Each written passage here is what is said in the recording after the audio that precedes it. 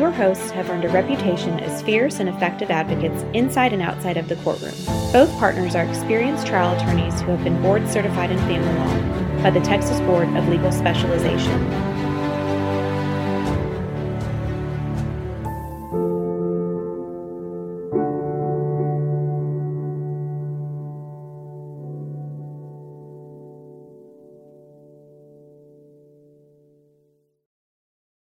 All right. Well, welcome back to For Better, Worse, or Divorce. I'm Jake Gilbreth, and today I'm joined by Amy Hammond. Amy, first of all, let me start with you like we start with most of our guests. Tell me your name and where you're from. Hi, my name is Amy Hammond. I am originally from San Antonio, Texas, and have lived in the Austin area for about 20 years. We're doing this podcast. We talked about kind of what we'd be going over and what we're talking about. So let's go into how you and I met. So give us the background on that. I have a child who has special needs, as well as two other children. My middle child was sponsored by a nonprofit organization called Imagine Away when she was 3 years old. I work for the organization now, and that's how I met Sarah Gilbreth, your wife. And then when I started the divorce process, I reached out, and that's how we got here. Well, so talk to me. So you work full-time with Imagine Away right now, right? Correct. Yep. Can you tell us kind of in your own words what Imagine Away does? So Imagine Away is a nonprofit in Austin, just moved into the Houston area as well. And they sponsor children between the ages of 2 and 7 who have an autism diagnosis and whose families cannot afford the costs associated with therapy that they need. So oftentimes insurance doesn't cover it all. So families are looking upwards of $40,000 a year to cover the therapies that their kids need. Yeah, it's something, I mean, we've talked about on the podcast, and I talk about with my clients that, you know, I have a child that's on the autism spectrum, and it's just sort of shocking. I think one of the things that's first shocking to parents, I'd be curious of what your experience was. But first of all, I guess it was shocking that, you know, kind of there wasn't a clear path, right? There wasn't like this manual, this is what you do. And then, you know, for all the resources that are out there, though, it's just a lot of them. I mean, Sarah and I were blessed that we were able to, you know, utilize a lot of the resources for our son, but, you know, they're out of reach. I mean, how there's stuff where an insurance doctor can tell you, like, you do need this for your child, but by the way, insurance isn't going to cover it. You need ABA, you need 40 hours a week in ABA, we're going to pay for 5, you know, something like that. What was kind of your reaction thinking back when you got the diagnosis and then for your child and then kind of researching and figuring out what the next steps were? Yeah, for us, it took a while to get the diagnosis because her pediatrician didn't even really think that's what was going on. And so by the time we got the diagnosis, I had suspected and really felt that that's what it was for about a year. So by the time we got to the neurologist and got the diagnosis, it had been a while. And then they suggested speech therapy. And then we started speech therapy, and 6 months into it, the speech therapist was like, well, have you considered ABA? And at that point, I was still brand new to all of it. I was like, what's ABA? And why has no one told me about this till now? And then at that point was when we reached out to insurance, and insurance was like, we don't cover that at all. So, I mean, we had saved maybe $10,000, and that was going to cover 6 hours a week for a summer. And she needed 40 hours a week all the time. Right. Well, and watching the impact. So I guess being able to get the intervention for your child, can you tell me, I mean, I always say, you know, my child's intervention is just life-changing. And I guess, can you talk about your own personal experience? If you actually get the intervention that you need for your child, what have you seen over the years? So when she was young, she had started speaking, and then I bet just, words here and there. And then when she was about 2 years old, she stopped altogether. And so that was really shocking.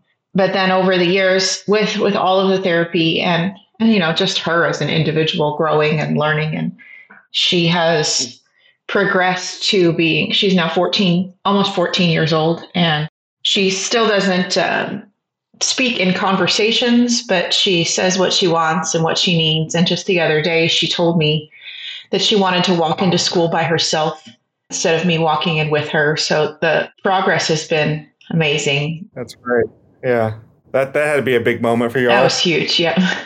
Well, so talk to me, and then we'll want to sort of go into more personal experiences too, but talk to me about kind of your job. You're full-time. I think you're program director at Imagine Away. So tell us about your life before that, your work before that, and kind of what you do now with that job.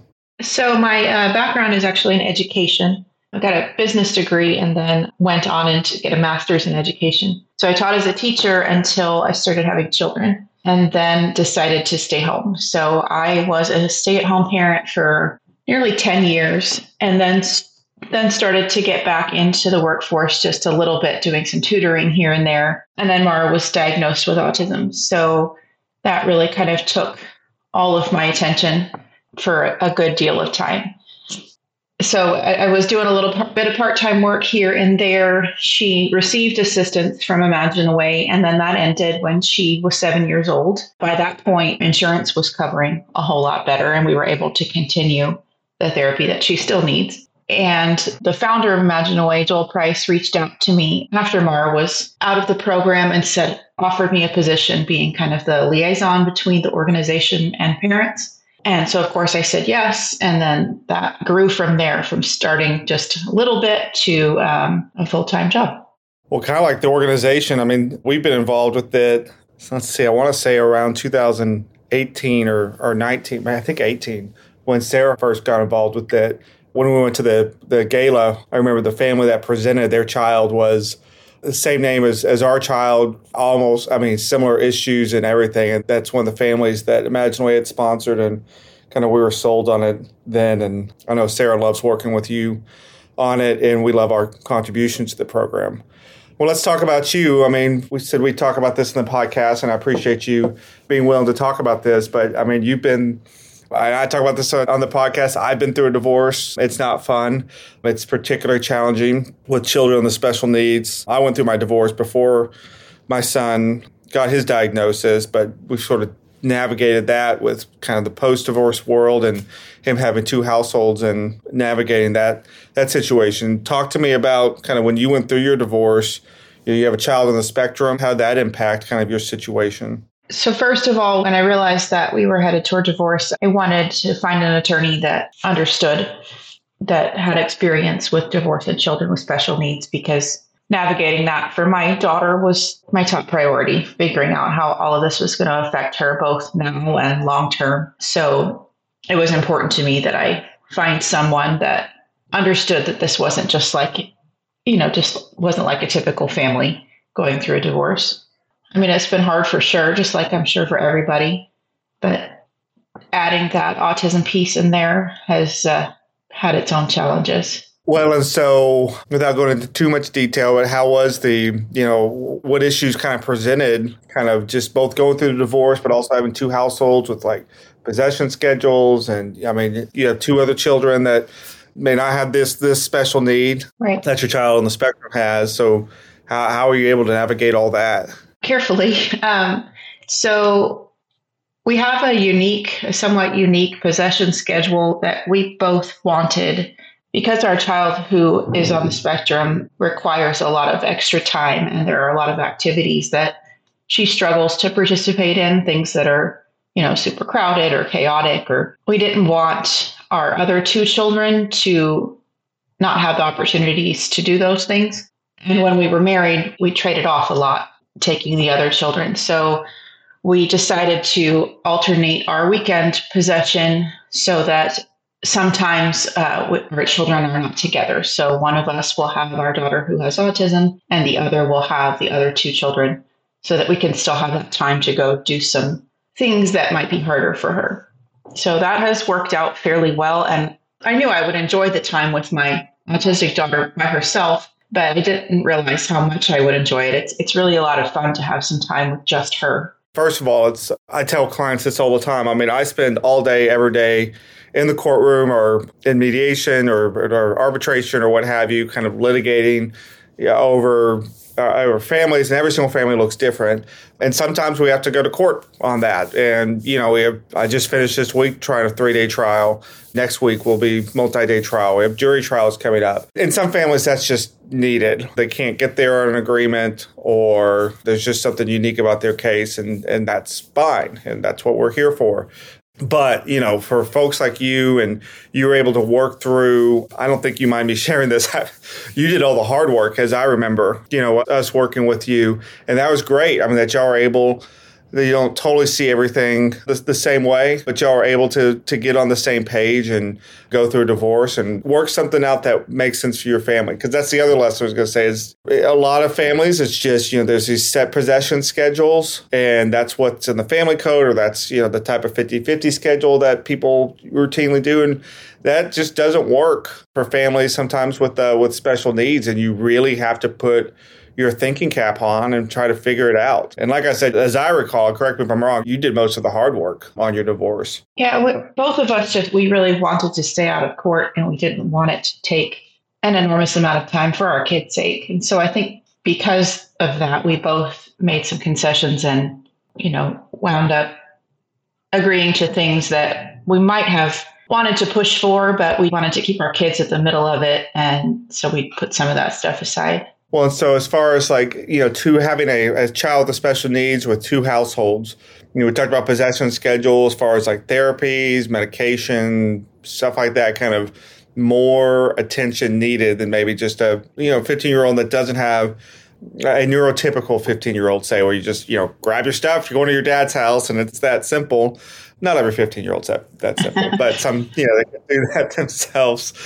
So what do y'all do as far as, what's been your experience of, having a child with special needs and that extra care? That has been the hardest part. Once she makes the transition, she's done quite well. She likes going to dad's house. She likes coming home to mom's house. But the actual transition is challenging for her. So we've had to make some changes. For example, dad picks her up at 5 on Thursdays, and the school schedule has changed this year, and middle schools aren't getting out until 5 o'clock, or she doesn't get home on the bus until 5 o'clock. And that's not enough time. She needs time to decompress when she gets home.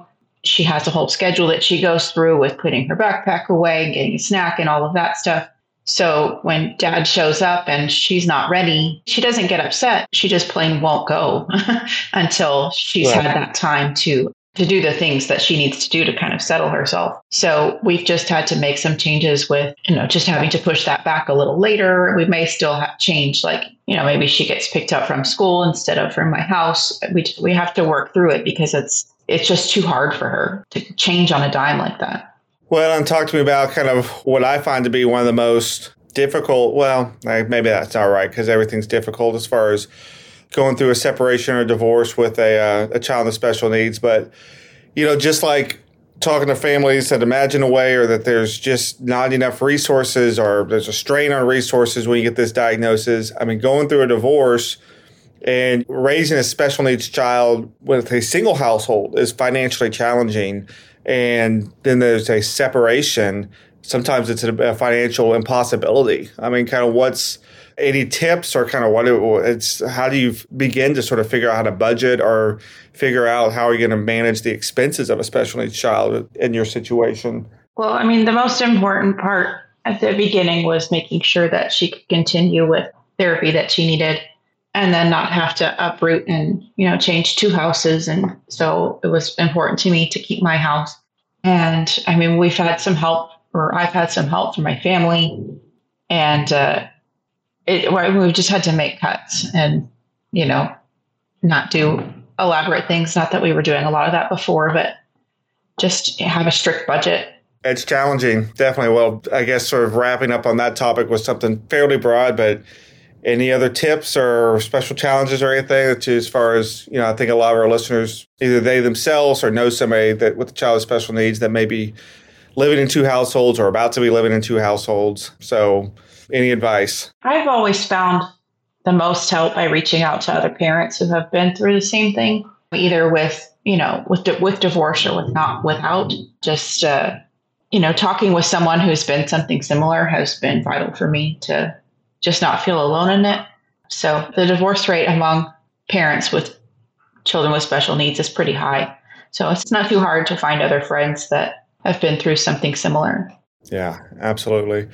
Well, I really appreciate that. I've said it. We're doing a series on divorce and separation with children with special needs, and I know you, because you and I've talked about it. I know you believe this with all your heart. It's such a challenge raising a child with special needs, but it's hard to think of anything much more rewarding than it. And then watching the work that you do at Imagine Away and what Imagine Away does, and it's literally life-changing. So I appreciate you talking about that, and I really appreciate you sharing your experience with us. So we'll wrap up with that for today. If you have questions about applying for Imagine Away sponsorship or interested in donating to Imagine Away or getting involved in that organization, there's going to be a link in our bio. And if you like what you heard today, of course, do us a favor, leave a review. We always say it, but we always want to be clear that we appreciate any feedback. It helps us better this podcast. This is our second episode in our series regarding special needs children and dealing with the divorce and separation, those situations. And our final episode, we're going to have Brian on to discuss specific case issues and our experience handling those cases involving children with special needs. So if you have any questions, please reach out to us at podcast@waltersgilbreth.com. I'm Jake Gilbreth, and thanks for listening. For information about the topics covered in today's episode and more, you can visit our website at waltersgilbreth.com. Thanks for tuning in to today's episode of For Better, Worse, or Divorce, where we post new episodes every first and third Wednesday. Do you have a topic you want discussed or a question for our hosts? Email us at podcast@waltersgilbreth.com. Thanks for listening. Until next time.